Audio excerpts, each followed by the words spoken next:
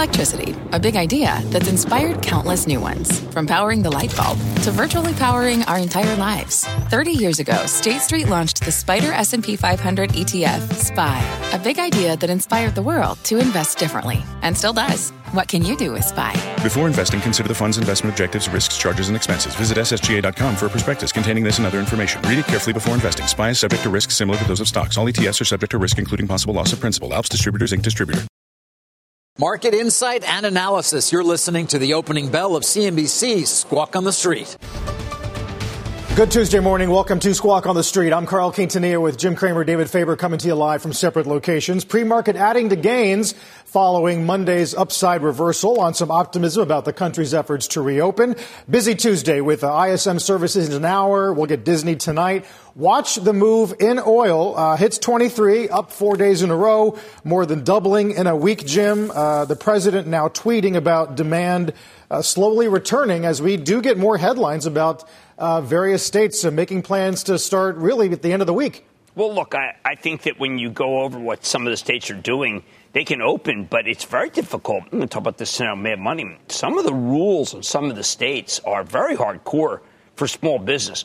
And when you look at them, you start thinking, well, PPP versus, geez, those are the rules. And we took some PPP before we're seeing it. And I think that it's not going to be nearly as easy as people think.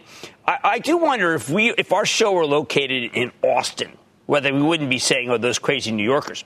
But we live here. We live in New Jersey. And I think that it's going to be a little bit more difficult for companies to stay in business unless they have great balance sheets and are able to ride the waves. Look at Norwegian Cruise. Jeez. That is an incredibly well-run company. I know it's not a city, but it's actually a city on a foreign flag city on the ocean. But I see situations like that where I just say, okay, be careful.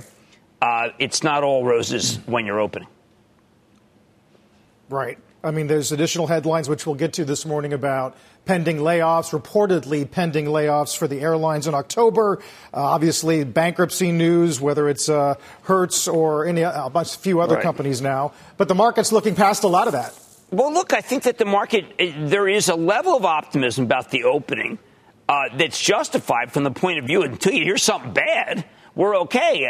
I think that when you look at the projections that we're getting about what's going to happen in June, or when you look at the incredible interview with Dr. Fauci in the National Geographic, you really want to just say, you know what, do some selling into this rally. I am a huge believer in Dr. Fauci, and you either believe in him or not at this point, but the National Geographic article is a must-read for everyone because it really says that the fall is going to be packed with punch. And if that's the case, look, you get a big, big run. We can continue to run a little bit. I don't know. Mike Wilson was just talking about a terrific run here. I think in retrospect, you can look at it that you came back from this 18,000 Dow level. But don't get too cute. Don't get too cute because I think Fauci's for real. And if Fauci's for real, the opening's going to go okay initially, and then we see. And I want to see. I don't want to. I look at it, the Atlantic Equities piece today. It says Wells Fargo's got to cut its dividend, and it sends a chill through my spine because I lived through that already in 2007 and 2009. So don't be cocky. Get rid of this. Trim the stocks that are really dangerous here because there's a real have-not. I'm not saying you got to go sell Regeneron here, but I do think that you have to sell some of the cyclicals at least. Anybody with a bad balance sheet.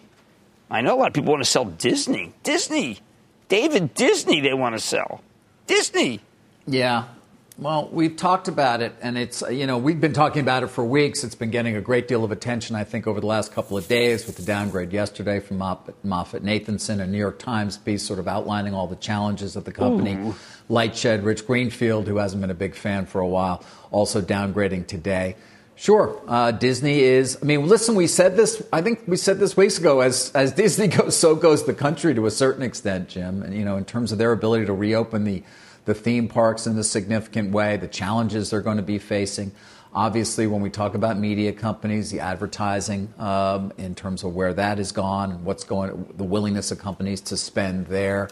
We've talked a lot about ESPN. You go through the portfolio and you obviously do hit a lot of different significant impediments to them being able to put up anything remotely close to the numbers that they once did, and perhaps for some time, not to mention a leadership change not that long ago. Mr. Iger does remain, of course, executive chairman. But, Jim, when we talk about the fall, it's interesting. It'll be here.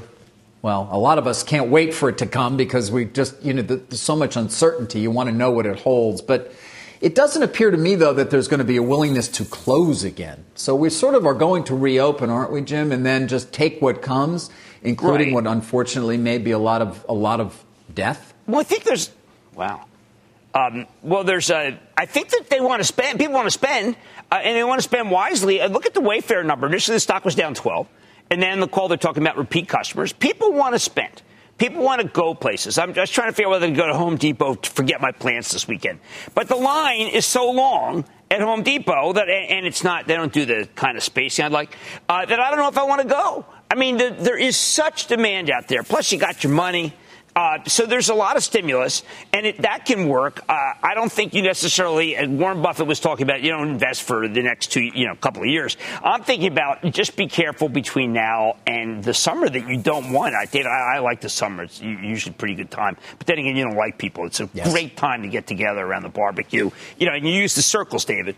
The circle, it's kind of like a M. Schmalian movie, But I do think that I just want to be a little careful because everyone's so bullish. Look at that. I got a bull. I mean, unless you're working in China. I mean, China, I got two notes today. China, DuPont, fabulous China. Skyworks Solution, fabulous China. Did Joe and Lai win in the end here? It's like a Mao celebration, for heaven's sake. Sorry. Little off key. I don't know. Yeah, maybe so. I mean, Carl, the U.S. Treasury is going to be selling, what is it, $3 trillion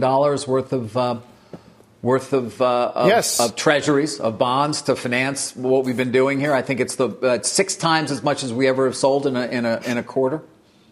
Ooh. In a quarter, so $3 trillion in Q2, which will bring the year to 4.5, which is 3 times last year. So an enormous treasury issuance. Jim, to your point, we're going to rely heavily on polling data, really. Axios has a poll out today. Percentage who viewed attending a gathering of friends and family outside the house as a large risk, 36%. Right. Down from 53 3 weeks ago. Oh. And even Kevin Johnson told us on this very show of Starbucks a few days ago about the effort to reopen stores and the degree to which consumers will feel comfortable returning. Here's what he said.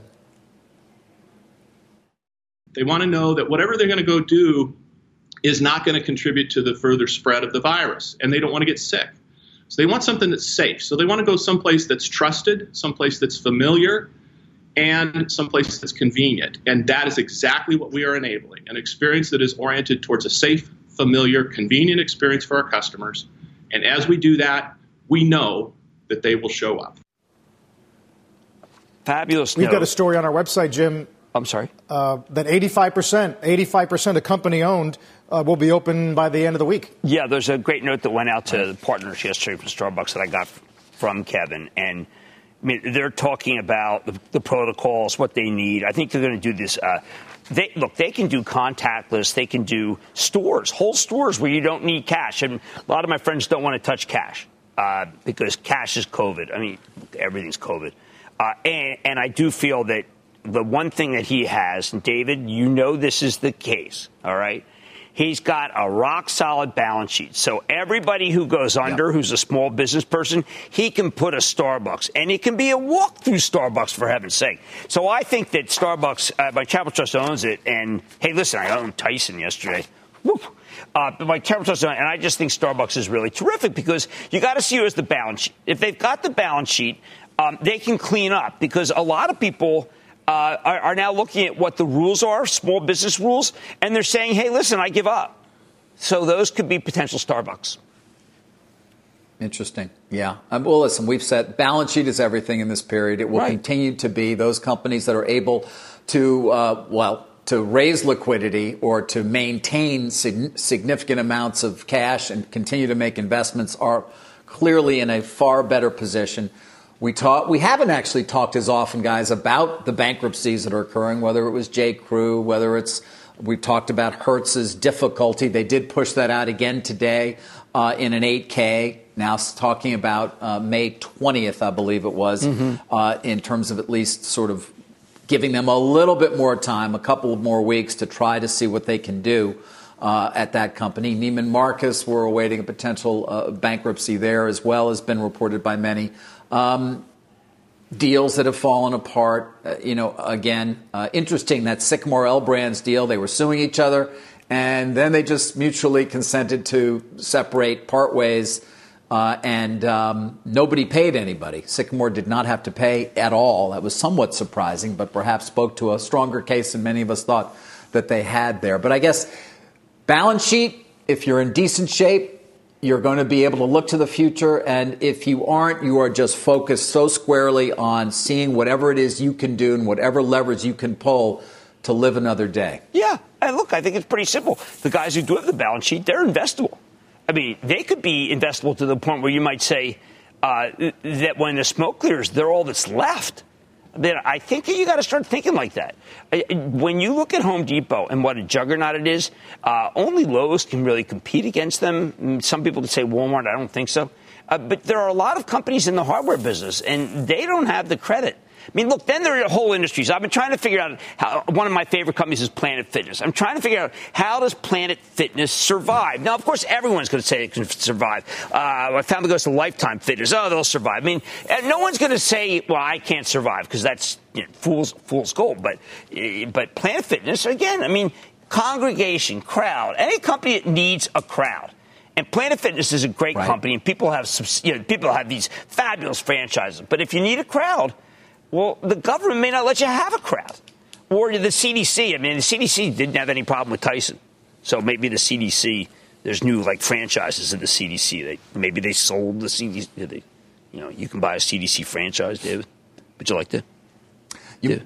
Yeah, well, those are three letters that we haven't heard that often, at least in terms of trying to direct our nation's response to this virus, CDC. Well, are you going to take a summer, David, or are you just going to go right to fall? Yeah. Go buy a CDC franchise. They're better than you think. You can go I'll let you be the Midwest distributor. Give me the franchise. Jim, we're going to get to a bunch of the names you mentioned, including a call on Tyson today. We'll also talk about Pfizer as they start dosing their first U.S. participants in a vaccine trial, hopping onto what they've already done in Germany. Meg Terrell will join us on that in just a few moments. CNBC has quick and easy to understand business news updates at the open, midday, and close every weekday. Markets, money, and more from Wall Street to Main Street. I'm CNBC's Jessica Ettinger. Follow and listen to CNBC Business News Updates wherever you get your podcasts. Welcome back to Squawk on the Street. It is an experimental vaccine that would, of course, treat the coronavirus. Pfizer, in conjunction with another partner, moving into human trials. Let's get to Meg Terrell and learn whether and how far along this is at this point. Meg. Hi, David. Well, Pfizer and its German partner BioNTech have started dosing the first participants in their U.S. trials of their potential COVID-19 vaccine. Now they're taking 4 different vaccine candidates into the clinic to try to find the best candidate to prevent this disease. This is the same technology that Moderna is using called messenger RNA. And they're going to be dosing up to 360 healthy subjects in this U.S. trial. And of course, the trial in Germany began April 23rd.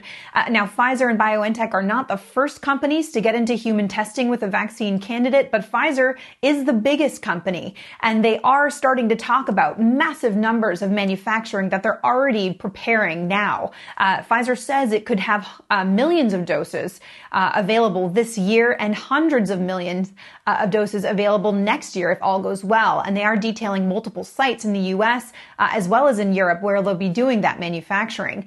Now, these kinds of timelines we're talking about here are faster than anything in history. And we talked with Pfizer's chief scientific officer, Dr. Michael Dolston, this morning about how they plan to be sure about the safety and efficacy of this vaccine. Here's what he said.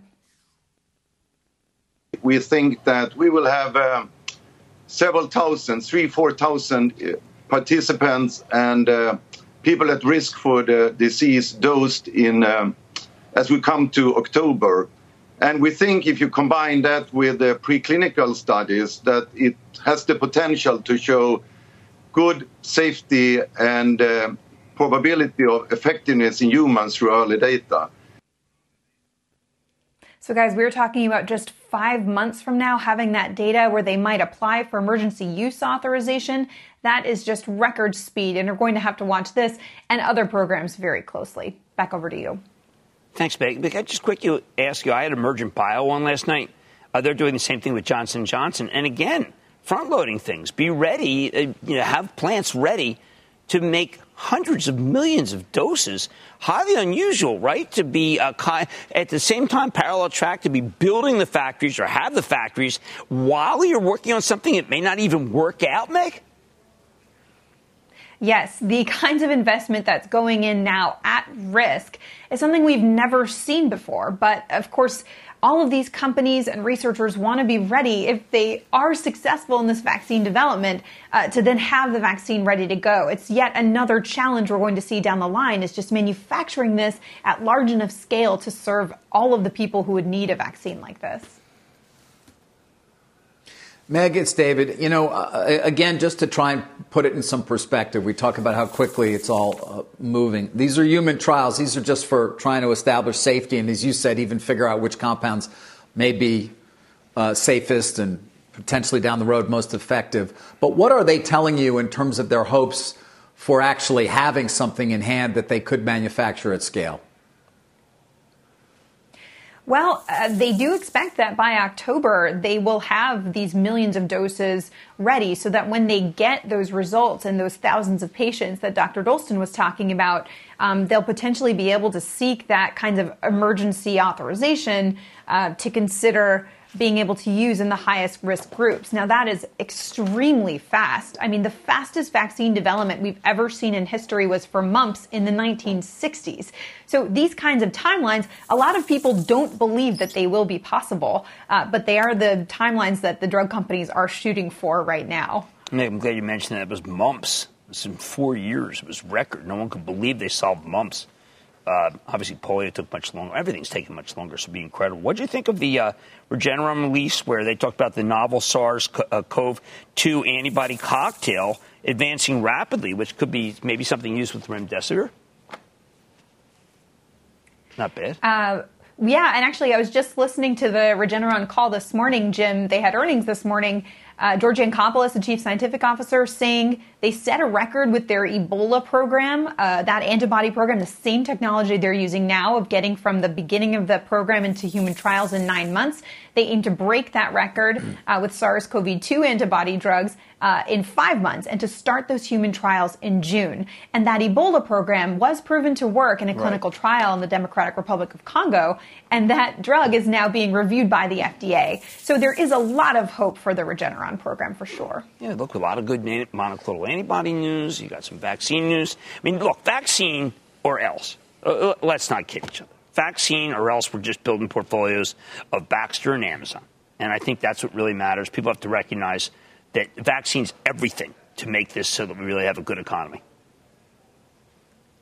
All right. Well, Meg, appreciate you keeping us up on all. Oh, sorry, go ahead. No, that's all right. Finish up. I was just going to say, there has been some discussion of what happens if we're not successful in developing a vaccine or if it takes longer. So that is something we need to consider. Science is complicated. It's difficult. We all hope that these timelines will be real, but everything will have to go right and go right the first time for us to get this vaccine so quickly. Yeah. Meg, thank you. We look forward to your future reporting as well. Meg Terrell on the efforts, of course, the various efforts being made, most prominently right now, at least by Pfizer this morning, in terms of developing a vaccine. We're going to have a market open about 9 minutes or so from now. We are looking higher this morning, and we will also have a mad dash before we get to that market open after this. CNBC has quick and easy to understand business news updates at the open, midday, and close every weekday. Markets, money, and more from Wall Street to Main Street. I'm CNBC's Jessica Ettinger. Follow and listen to CNBC Business News Updates wherever you get your podcasts. Some optimism about America's plan to reopen state by state after yesterday's upside reversal. Futures are green. We'll get ISM services today, Bullard and Bostic at 2 o'clock, Disney tonight. Busy Tuesday as Squawk on the Street continues after a short break. Welcome back to Squawk on the Street. It's a bite-sized company now at about a $32 billion market value. DuPont, Jim, is the focus of your mad dash. Well, this is the Ed Breen DuPont, and I think a lot of people were betting on when Ed came back that it could really turn around, and I think it is. Electronics and imaging, this is a 5G play and a cell phone play and a China play, and the business is incredibly strong, much stronger than people realize. China has come back. This nutrition and bioscience is right up your alley, David. You know, they're doing this deal with IFF, and it's going to produce a $7 billion dividend for them and create a really great company that a lot of people are going to like. Transportation, industrial, hobbled by auto. But safety and construction, they did a lot of Tyvek PPE, Tyvek gowns, and gave a lot away. But this is a good story now, and it was something that was an afterthought. Like you said, they made it bite-sized, but it's a good story, and I think that anyone who really just wants to be an industrial, I'm not crazy about the industrials, you might want to take a look at that. I mean, I see a lot of industrials being down and out still. Caterpillar, we're going to talk about Raytheon soon. I just don't particularly like the group, but I do like what Ed's doing with DuPont. Interesting. You know, on industrials, Jim, I don't know if you've been hearing this, but, those who have a factory floor, who have an assembly line, and are dealing with the new realities of social distancing, not to mention problems in supply chains, because that has become also an issue, I think. I don't know what you're hearing, but just keeping workers 6 feet away from each other and maintaining some level of efficiency is not the easiest thing to do. No, I mean, this is one thing that people have to understand. There is no issue at Facebook about social distancing. There's no assembly line. Assembly line, the productivity is going to be hurt so badly by honest social distancing. Yeah, look, I've got to tell you, I mean, Tyson was on yesterday. Who knows what kind of distancing they were. I'd really like to have some. We need some tape of what went on there. But when you look at Baxter raising the dividend by 11%, there's no social distancing. And social distancing is going to be the answer to why you have to sell certain stocks. I mean, what is going to happen on a cruise line? I mean, there's a GQ article out about Carnival, and the idea of Carnival is you get together, you meet, you do things together, it's fun. I mean, togetherness kills. I mean, that's what we think now. I mean, I want to see my wife this weekend. I haven't seen her in a while, and I don't know. I mean, the N95. What do you think? The N95, David? Was that the good one? To see her? Can I use one of those paper ones? This is a 3M N95. This is going to be great for Mother's Day. This is a Mother's Day bonanza. And I got one for her. We'll wear his and hers, N95. Tough to come by. That's very romantic. David, very romantic. David, my whole relationship's romantic, so why shouldn't this be the same on Mother's Day? Based on this, David. Nothing says love like an N95 mask, I think. I think that really is a true statement. And you can't get any Hallmark cards that does it. Thank you, David. No, I think that should be it. You know, speaking of course, travel as you are in terms of cruises and the like, and there's the opening bell, Carl. Let's get to that. Yep, guys, at the big board, it's Kevin McSpeeden, Assistant Chief Electrician. At the NASDAQ, it's ringing the bell remotely. It's Blackbaud, a cloud software company serving nonprofits. Really quick, Jim, to your point about higher cost structures because of safety, that's right in line with this Tyson downgrade out of B of A today. Yeah. Higher worker comp, because you gotta pay these people to come into what is a hazardous job. Higher safety costs, obviously, just the PPE cost, the testing cost, and then inefficiencies that come from social distancing. I mean, on a cruise, it's not an inefficiency, so to speak, but certainly if you're trying to debone beef or pork, it is. Well, I mean, I know I spoke with Tyson, and Tyson would tell you they're doing everything right, and they obviously, people go to Tyson, and they may get COVID from their community, and there's lots of different reasons why you may not be able to make it safe. But the issue for me is, if to make it safe, you kill the profitability.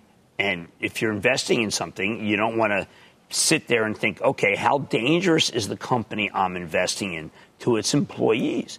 I keep coming back to the haves and have-nots, these companies that are just doing so well because there's really no danger. And then there are these companies where it's like hidden danger, where you realize, wait a second, it's a franchise-based company. I mean, not Tyson, but there's a lot of companies like this. A franchise-based company where the franchisees rely on bank financing, and suddenly the bank isn't really interested in extending, or they can't cover their costs because they're closed. And you've got this really bad chain of events that's going to occur for a substantial part of the S&P. And then there's another part that is just fantastic. Particularly because, remember, we're not trading taco stands. There is just, to me, a lot of upside in some companies and a lot of downside in others, and it's very difficult to bottom fish. Yeah. Listen, a lot of companies are struggling with how to figure out, again, how to maintain efficiency in their business while keeping workers apart. And, right. Particularly on the assembly line. If it's a company that puts things together, it's just very difficult to have people 6 feet apart and maintain any level of efficiency that they may have had. Maybe you can do 3 feet, but can you do 3 feet? Is that allowed, or does it have to be 6 feet? You can't do 3. Some people feel it's got to be 13. Take a look at Ford. I don't know if you saw Mark Fields this morning listening to Phil LeBeau. They're selling a huge amount of trucks, but then he tells you they're financing. They're giving them away. Someone might like the stock at 5, thinking this is Robinhood, one of the top 5 stocks that's traded on Robinhood. But I come back and I say balance sheet, balance sheet, balance sheet. And I look at Apple raising money for next to nothing. And I say, well, there's a company. The quarter was okay, and they got 5G coming up. I want to be in that. I want to be in Microsoft. I want to buy those even right here. And then I look at the companies with assembly lines. I say, well, wow, I mean, if I came in there, if we had a real OSHA and you went in there, maybe OSHA gets some backbone. It's not possible. It's not possible to run it the way it is. And there's that, Jim. There's the supply production component. And David, some of these Hertz headlines believes it will not need to acquire new vehicles for its fleet for the remainder of 2020. Wow. I mean, you take out fleet sales from some of the big OEMs, you're going to notice. Yeah, you're talking about 500,000 vehicles there, I think, at Hertz, which we have been talking about for a number of weeks now, of course, as the company continues to try to figure out its options for creating more liquidity. It already has a lot of indebtedness that is backed up by the used cars or its car fleet. But as the price of used cars has come down, that has created more problems for Hertz, which does, again, have a significant amount of indebtedness. This morning from an 8K, guys, they say quote, the forbearances and waivers described below, and that's in the 8K, provide Hertz with additional time through May 22nd. Earlier I'd said May 20th incorrectly. May 22nd, so we're talking a few weeks, to engage in discussions with key stakeholders with the goal to develop a financing strategy and structure that better reflects the economic impact of the COVID-19 global pandemic and the company's ongoing operating and financing requirements. Carl, they're not going to buy any more cars. The question is whether they can get enough money to continue just to operate as they are right now, because their business has basically been shut down as a result of the lack of any travel going on in the United States right now, business, pleasure, or anything else in between. Carl Icahn, obviously a very large shareholder there. The company has suffered from a revolving door in terms of management, and that has not helped it either. Its competitors, Avis and Enterprise, the private Enterprise, which is larger than both of them now, is the largest rental company in the country. Not easy times, but not having quite as difficult to go of it as Hertz is. Incredible how quickly some of these companies just got hammered. I know Norwegian's holding in there and do an equity deal, but I think that it's just breathtaking to see what happened with travel and leisure. And I keep going back to that Becky Quick interview with Warren Buffett, and he bailed on those airlines. Travel and leisure versus internet advertising, doing great. Versus the internet, fabulous. Versus staying home and ordering furniture, great. And suddenly everyone likes the oils because the analysts can't resist. They have to recommend them. They just, once these are roach motels. Some of them well-run roach motels. And if you really need to own an oil, just buy Chevron. If you have to buy one, just go buy it. They had a great quarter, okay? I mean, if you just can't just itching, don't go buy bottom fish. Buy Chevron. Why not buy the best? Leave the raggedy others to the rest. David? Right. Jim, what about a REIT? Would you buy a REIT? Vornado reported yesterday. I like this Alexandria REIT. 53% of their retail tenants paid rent in April. Don't know what it's going to be for May. 90% of their commercial tenants paid rent in April. Unbelievable. I like Alexandria Real Estate, which is a company that's levered to biotech and to drugs. Moderna is a big client. That I like. Those guys can do it. I'm surprised, Dave, you didn't bring up the big deal in your world, the huge deal. Yes. Portola. Yes, we had an actual transaction, an actual deal, as you say. Portola Pharmaceuticals, $1.4 billion. Alexion is buying that company. It's $18 a share. Take a look at the premium. It is the likes of which we've seen in the past to a certain extent for companies like this, or at least companies that are. And in this case, it's blood cancers. 129% jump in the stock price, and a deal, which, of course, the likes of which we have not seen, and we will not see many. Most of what is going on right now in terms of advisory work, from whether they're bankers or lawyers, has to do with restructuring and things of that nature. Perhaps at some point we'll see a wave of consolidation once there is a little more clarity in terms of the future. As I've said, you need to have a plan in place if you're going to be doing a significant deal. You need to sort of have, if you're a CEO, a real sense as to the next year or two, and that's difficult to have right now. Not to mention if it's two CEOs who don't know each other and aren't near each other physically in some fashion, to have seen each other previously or sit outdoors maybe to have a cocktail or lunch, it's very difficult. Deals require still CEOs to come together and meet. And it's not an easy environment in which to make that happen. But you know what? It is interesting. I'm sorry. Go ahead, Carl. No, I was going to say Alan Patrikoff was telling us on the 11 a.m. Last week or two that they have invested in some companies in which they don't expect to meet the CEO probably for several months. But the other thing I was going to mention, David and Jim, was it's not as large, but Intel buying this urban mobility app for $900 million. There's a headline about Microsoft investing in Poland. I mean, it's pretty thin gruel, but it is something. No, I mean, NVIDIA bought a software company. NVIDIA just is red hot as ever. I mean, NVIDIA is as if there's nothing going on other than happy days because it's levered to all the right markets, data center to gaming, advanced micro making a comeback. I wish they would do a merger to broaden their product portfolio now that Lisa Su's fixed the balance sheet. There's just so much that is good that is totally mystifying to the person at home trying to figure out, like, how is it possible that it's millions and millions of unemployed people and thousands of bankruptcies, maybe hundreds of thousands of bankruptcies. But I come back and I say, well, NVIDIA's levered to gaming. That's what you do when you don't have anything to do. You know, these companies are levered to things that are the new world. Amazon. I mean, what are they doing wrong? Nothing. So then what explains Tesla, Jim? This 6-month average market cap now exceeds $100 billion. It's going to trigger those tranches for Elon's payday that we've talked about for so long. Congratulations to him, by the way, on his new baby. But up 4% this morning. Well, look, there are real animal spirits there. I mean, people know that it's back. Someone called me yesterday, wanted me to, on the lightning round, wanted me to recommend or say about a solar company. I said, just go buy Tesla. The German factory, I think, is going to be very big. I think China's really back, so Tesla will sell a lot in China. And remember, they don't need to advertise. I mean, I keep coming back to, like, what is the corporate structure of the regular auto company is so bad versus his company. He was right. The leverage is huge because there's really nothing other than of love. There's just love of the car. And you love the car, you love the stock. That's something Jim Stewart said a long time ago, 500 points ago. And I continue to think it's going to go much higher. I mean, I started liking him in November in 200s and 300s when I realized, okay, can't fight the tape here. I mean, the car's too great. And I think anyone who's just driving the car and loving the car says, oh, all right, I'll be...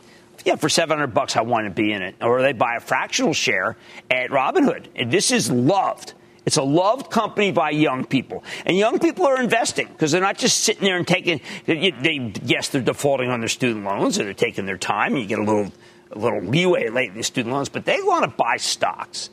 And it's beholden upon us to say, okay, look, you want stocks. Here's the companies that are doing great. And Tesla's doing great. They are. I mean, how's they cleared the bombs in the German, right, in the German field. They got the trees. They got the people who didn't want them to cut the trees. They're okay. They're appeased. And then they'll build a factory, in 10 months. I mean, the guy's unbelievable. I mean, he's unbelievable. There's him and everybody else. It's got 146 billion reasons why, right? $146 billion market cap, Carl. Stock up 89% this year. I do wonder, though, when he collects this compensation, which is, as you point out, so closely tied to the increase in the stock price, he says he's swearing off all worldly possessions, isn't he, basically? So I'd be curious to see what he chooses to do with that money. He's different. Yeah, that's true. Second day in a row we've talked about Gene Wilder's house, guys. So the NASDAQ is about 1.5% away from going green for the year. Let's get to Bob Pisani this morning. Hey, Bob. Happy Tuesday, everybody. Yeah, it's the reopening rally. We fight about it every day. Is it going to be better than expected? Not. In the last 2 days, it's better than expected. That's what the markets are telling us. Take a look at the sectors here. Energy. We're in a breakout on energy. I know that sounds ridiculous, but we are. Oil's up 5 days in a row. The XLE, the XOP, they're all on the verge of breaking out. I know, crazy, right? Jets, the airline ETF, also rebounding after a terrible day yesterday. Banks, retail, all up. There's your rebound rally. And consumer staples are lagging. I'll point out, like the Krogers and the Campbells of the world, they have been sideways for a while. Consumer staples, after that big rally a month ago, they're no longer market leaders, at least so far.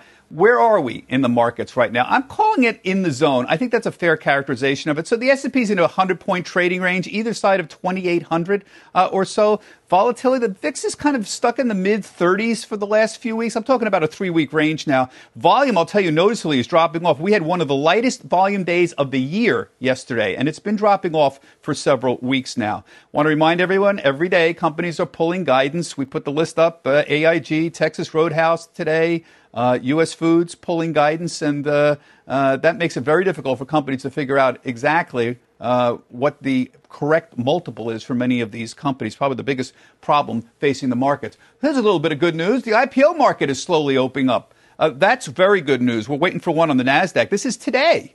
GAN Limited. This is an internet gambling software provider. Their biggest customer is FanDuel, the fantasy sports site. They upsized this. They priced it at the high end of the range, $850. That's good. A lot of interest in online sports gambling. That should be this morning on the NASDAQ, 10, 11 o'clock in the morning. Keep an eye on that. And then on Thursday, a China IPO. Who would have thought? Kingsoft Cloud, a China internet cloud service provider. They're called the largest independent cloud provider in China.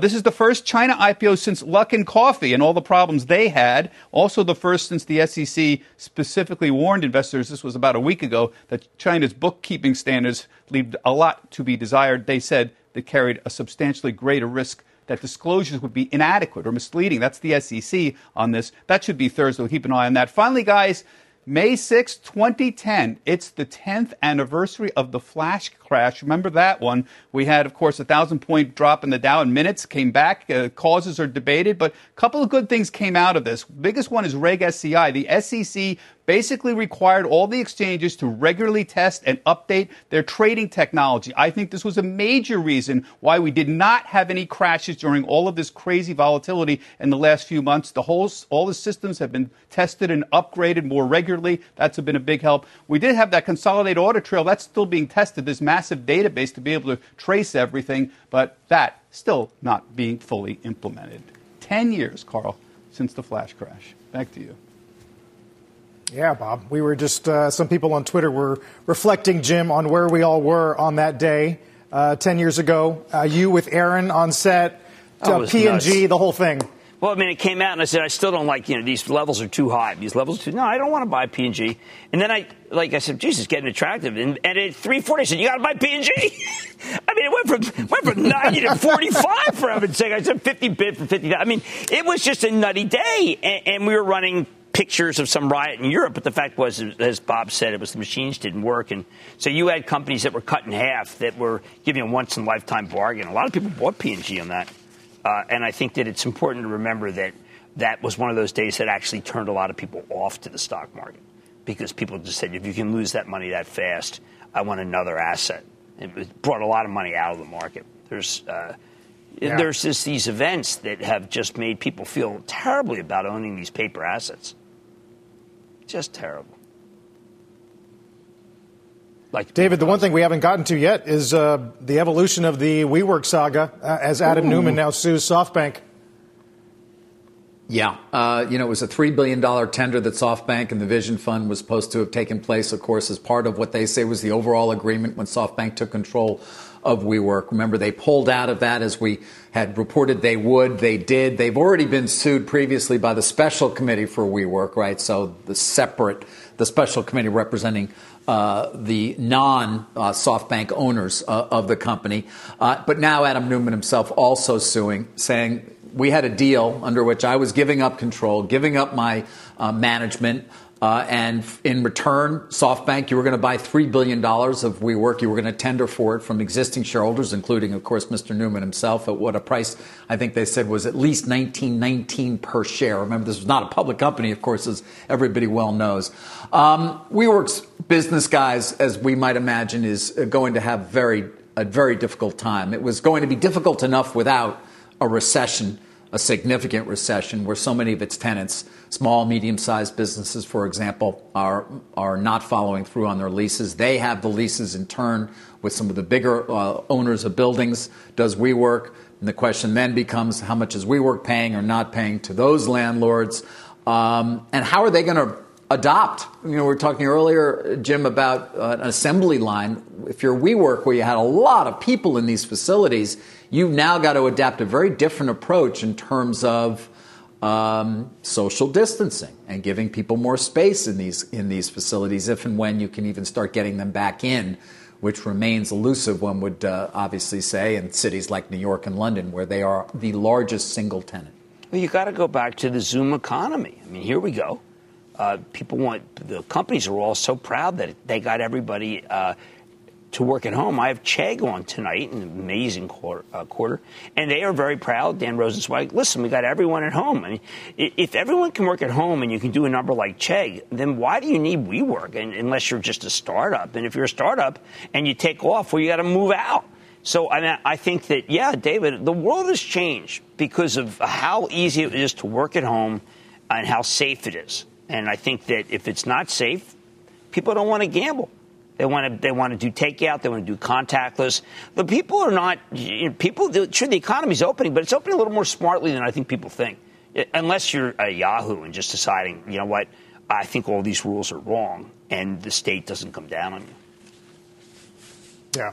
Carl, Chegg is up 25%. Amazing, that stock. Well, it's like people aren't going back to school, right? Yeah. It's an online university. No. It is. And Dan Rosenzweig saying, listen, college is not a bargain. Well, at $80,000 a year, it's really not a bargain. I'd feel terribly if I had a kid going to school in the fall, like an expensive school up in New England. I would just be horrified. David? Yeah. No, it's amazing, guys, how some of these models, like Chegg and Peloton, another one where they were established in a different world, and yet the whole world is changed right in their direction. You've got to buy Peloton. You have to. My wife is going to take off the laundry because the gym is closed. I mean, these things just lucked into it. I had two different people this morning tell me they couldn't talk to me because they were on their darn Peloton. There you go. Two. Come on. Maybe they don't like you. Yeah, well, let's get to Rick Santelli with ISM on the way. Good morning, Rick. Yes, ISM on the way. And quickly, we just had the April final reads on the market. Service PMI, it went from a preliminary of 27 to a final read of 26.7. The composite went from 27.4 preliminary read to 27. These are really young indices, only several years old, but those are the lowest levels on their record. And if we look at what's going on with interest rates, the curve on the long end is really starting to act a little alive. I know the Fed's buying a lot less with regard to QE. Look at the 10 years for 2 weeks, 67 basis points. We're knocking on the door. If we get through there, look for rates to go higher. The 30-year is actually leading the curve. And to that end, let's look at the note over bond spread. If you look at it just since April 22nd, you can see it's been inching up. It's now 66 basis points, and you zoom wider. That's the widest they've been in 3 years. So what we want to pay attention to is the flattening starts with the short end moving to the long end. Steepening's moving from the longest maturity down. We want to pay attention to that. And finally, the dollar index. Yes, it's in somewhat of a range between 99 and 100, but if you look at this mid-March chart, each successive low after that big high is higher, so we're continuing to look for a firming dollar index. Carl, Jim, David, back to you. And in Chicago, we're looking more forward to pedaling a real bike in real landscape. Rick, we'll see in a little bit. Rick Santelli. We'll take a break here. Obviously, all but one Dow component are in the green. NASDAQ needs 128 more points from here to go positive for 2020. We're back in a minute.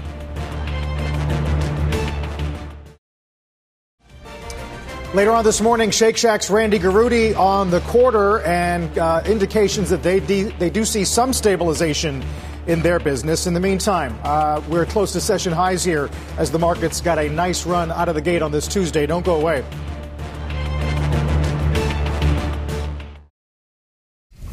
It's time for Jim and Stop Trading. Look, I think there are a lot of stocks that are going up because of momentum, but one that is going up because they are playing offense is Skyworks Solutions, SWKS. This is Liam Griffin. He has done a remarkable job. He also preserved the balance sheet. But what they're doing, they have all sorts of different applications. They do the Zoom generation. But what I like about this, and I think that the most bullish case that you can make for this market, is they are the 5G company. They are the best play on 5G. And don't forget, they wouldn't have these kinds of orders. You know, this is something you can't get from anyone. But if Apple weren't building 5G, I just have to presuppose because they're in a lot of Apple.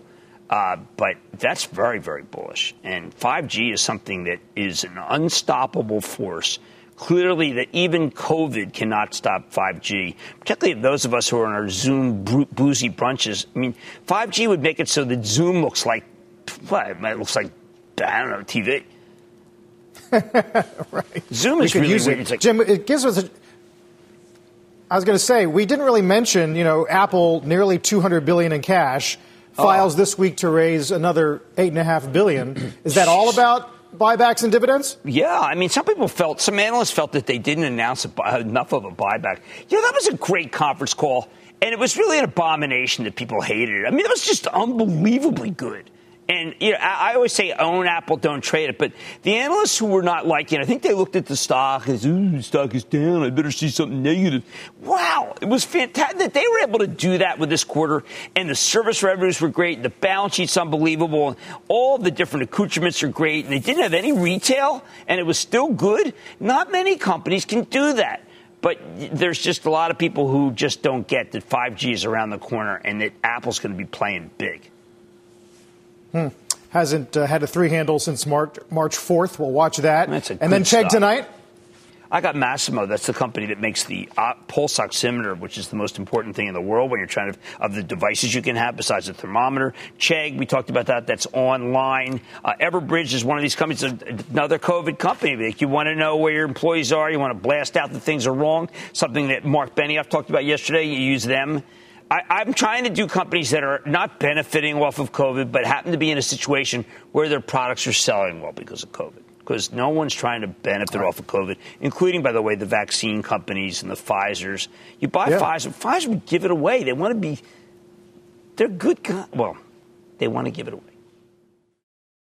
You've been listening to the opening hour of CNBC's Squawk on the Street. CNBC has quick and easy to understand business news updates at the open, midday, and close every weekday. Markets, money, and more from Wall Street to Main Street. I'm CNBC's Jessica Ettinger. Follow and listen to CNBC Business News Updates wherever you get your podcasts.